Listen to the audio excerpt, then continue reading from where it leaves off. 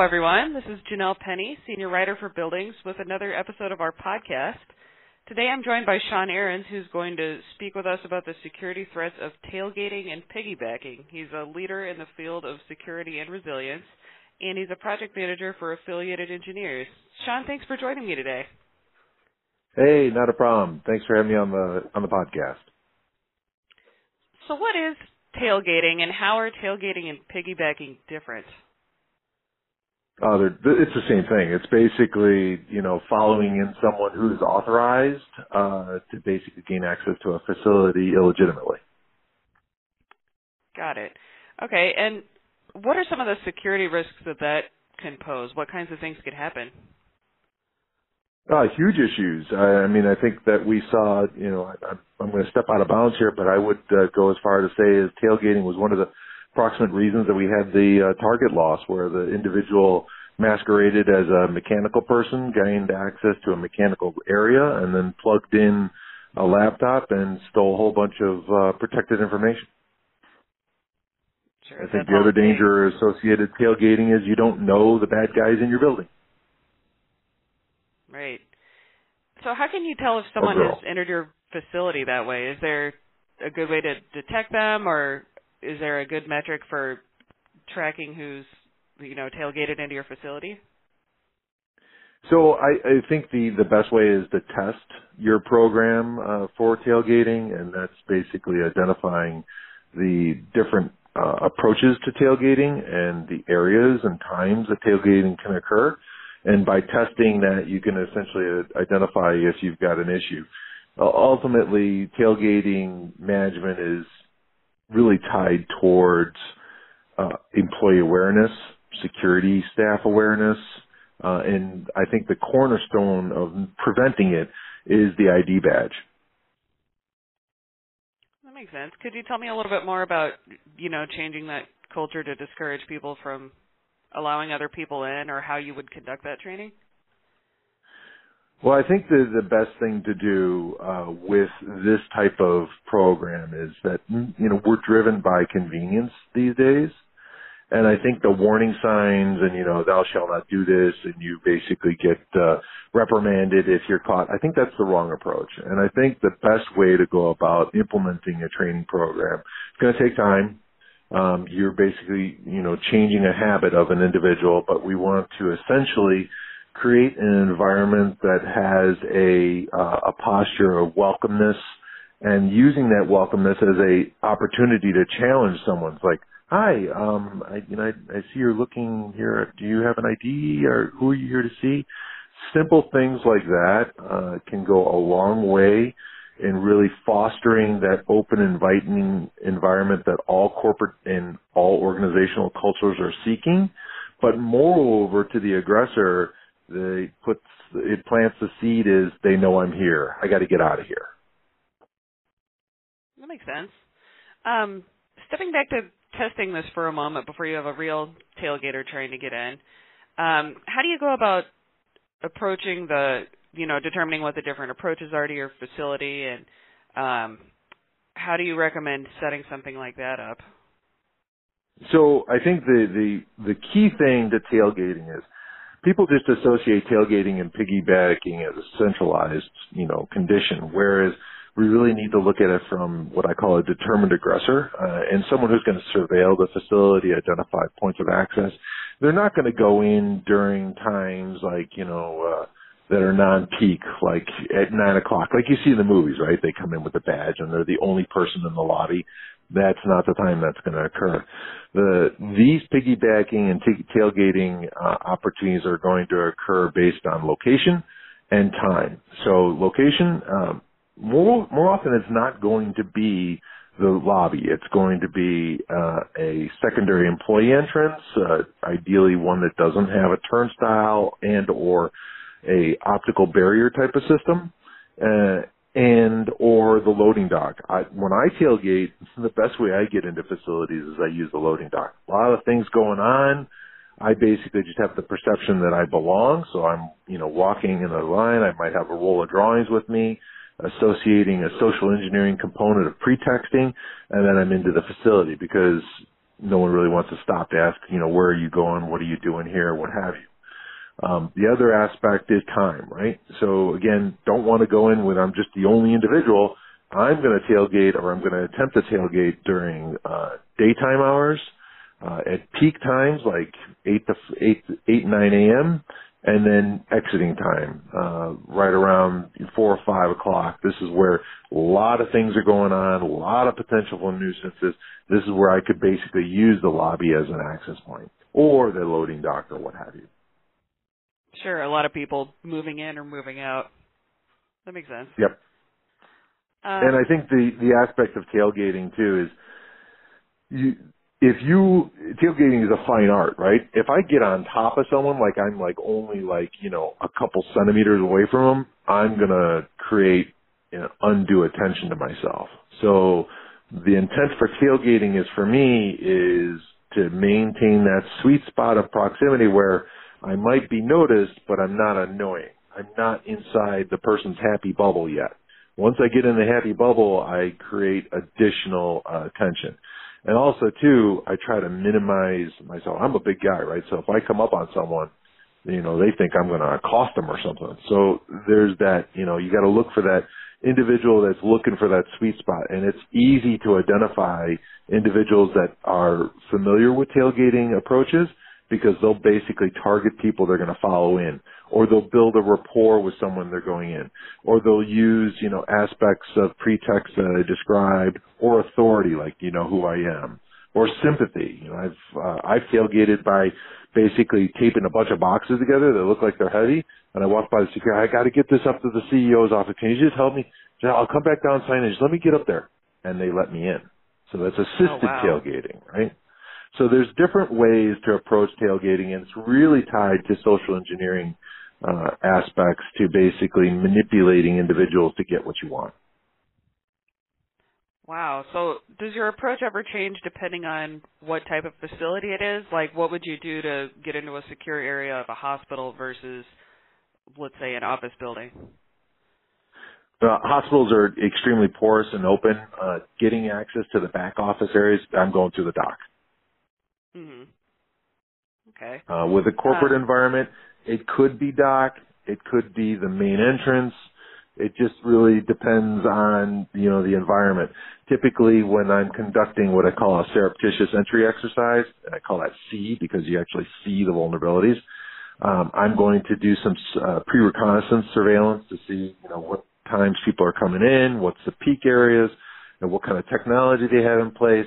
And, technology is wonderful because all these companies brand everything they put there in. So I can see what technology they're using, and I ultimately know if there's vulnerabilities associated with that technology. And I might exploit some of those vulnerabilities to create nuisance alarms or what have you, and really just become an opportunity where the technology is not working and they let me in.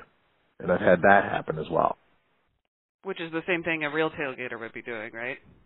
Knowing these things. Exactly. Anybody who's been tailgating for a period of time knows these same tactics. They're very intuitive, and people do basically just build onto it. And I think that training that you were talking about, the ID badge, we're getting further and further away from the ID badge. This is going to emphasize the potential for tailgaters in the future. Although technology is adopting, and that we are going to have some other opportunities to do some things pretty cool in the future, I would predict.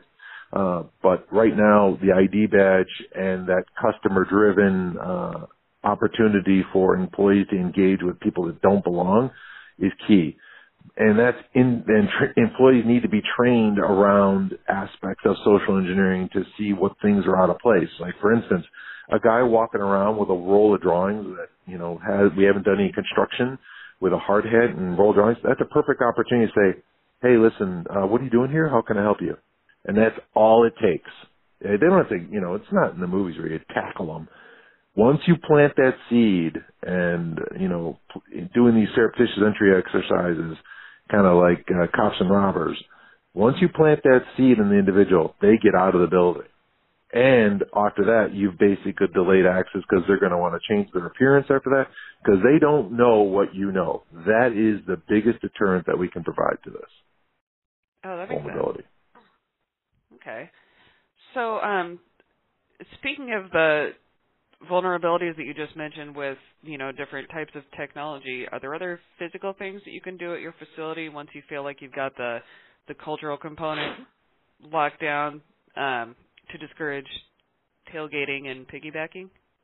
Tailgating, and this is for highly restricted sites like financial sites or sites that hold data centers or have PI information or other sensitive data or other assets they want to control, is full height turnstiles, and that's something that I've advocated for the longest period of time. There's some drawbacks and to it, but I think in the broadest terms, it's the best way to basically identify who comes in, who comes out, and it's controlling access. The second is optical turnstiles. Optical turnstiles work really well from a passive, no barriers, as well as a barrier component.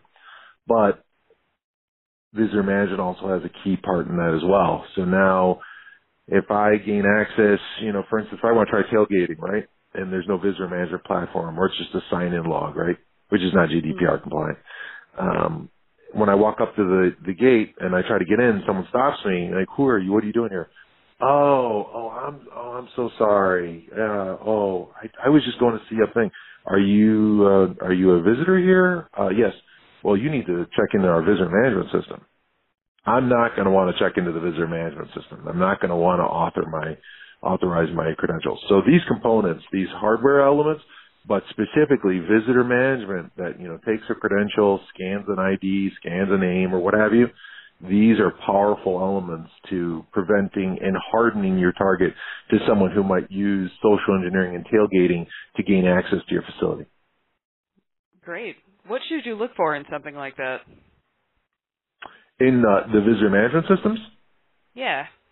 And or the hardware technology for what I was talking about, the full height turnstiles and optical turnstiles. So let's talk about the full height turnstile. Full height turnstile, I think one of the key things to make sure that when you're employing is life safety code. Many people pop these things up and they don't realize you got to still maintain life safety code. So there's that aspect. Also accessibility, access. And so you're creating a vestibule. There's a significant cost associated to these devices.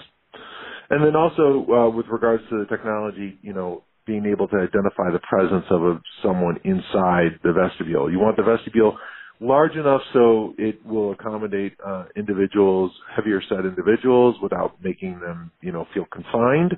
But we also don't want to make it big enough so someone can actually, squeeze in there with that individual. With optical turnstiles, you got to test the technology. I mean, we're looking at LiDAR and all these other different technologies coming out there. At the end of the day, you just don't buy something based on a cut sheet or, based on a salesman's promise. You need to actually pull these devices out, set them up, and test them to make sure that they have the capability to address your environment. So for in Chicago, a lot of people, baggy coats and what have you, some sensors, some devices won't work with that or will need additional calibration. So there's that aspect. I clearly and believe that anytime you're looking at these types of technologies, you want to test them in your environment to make sure that they work within your culture. Visitor management, key thing with visitor management, you have to look at your state laws and what you can capture and what have you, but moreover, want to make sure that's a GDPR compliant system. But at a root, you want to basically identify the photo as well as the information, name and what have you, from a state licensed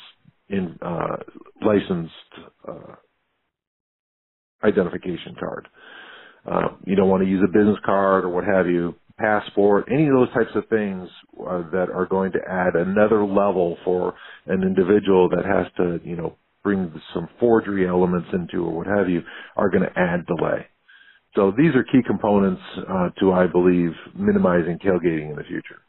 And especially are going to be especially important as we move away from the ID badge, which we are doing. Sure. Would you recommend that these technologies to every type of facility, or are there certain things that certain types of facilities should do? Like, I'm thinking of my local hospital where, obviously the patient gets the electronic bracelet, but visitors just sign in on a literal paper log, and there's nothing on the door to keep anybody out, really. So would the measures that they should be taking be different from the ones, in like a corporate setting like we've been talking about, or are there certain things that big settings where nobody really knows anyone, like a meeting venue, should be doing? So that's an excellent point, and again, it really associates to the environment. For hospitals, visitor management is going to be a key. Badging and putting optical turnstiles probably not going to be something that is realistically implementable. But in that case, ID badge and really enforcing, employees challenging individuals that they believe don't belong, driving that customer, patient satisfaction element, not only drives security, but also the messaging that the hospital wants to portray. Corporate environments, multi-tenant environments, different type of element there. We're going to probably look at other technologies in the future that are going to supplement the decay of the ID badge. People don't want to carry an ID badge. It doesn't have a photo on it or what have you. They're looking more at mobile credentials. And there's some things that, we'll be able to do, like Bluetooth beacons and what have you, that are bleeding edge right now, but potentially something that those types of elements could look in the future. For very highly secure environments, the motorized operated door full height turnstile, as I described, are great opportunities for ROI, as well as maintaining security to your facility, assuming other elements such as you have a secure credential and what have you are in place. Great. Sean, thank you so much for joining me today. Is there anything else that you'd like to add or any takeaways that you'd like to leave our audience with? No, certainly if the audience has additional questions or they have, concerns or want to follow up on this commentary or are looking at expanding their visitor management systems or minimizing tailgating, they can reach out to me and, if they want to grab my contact details, hopefully you put that in the podcast. Definitely. Sean, thanks again for joining us today, and thank you, listeners, for listening to us. Please check out our previous podcast at buildings.com and subscribe to us on iTunes,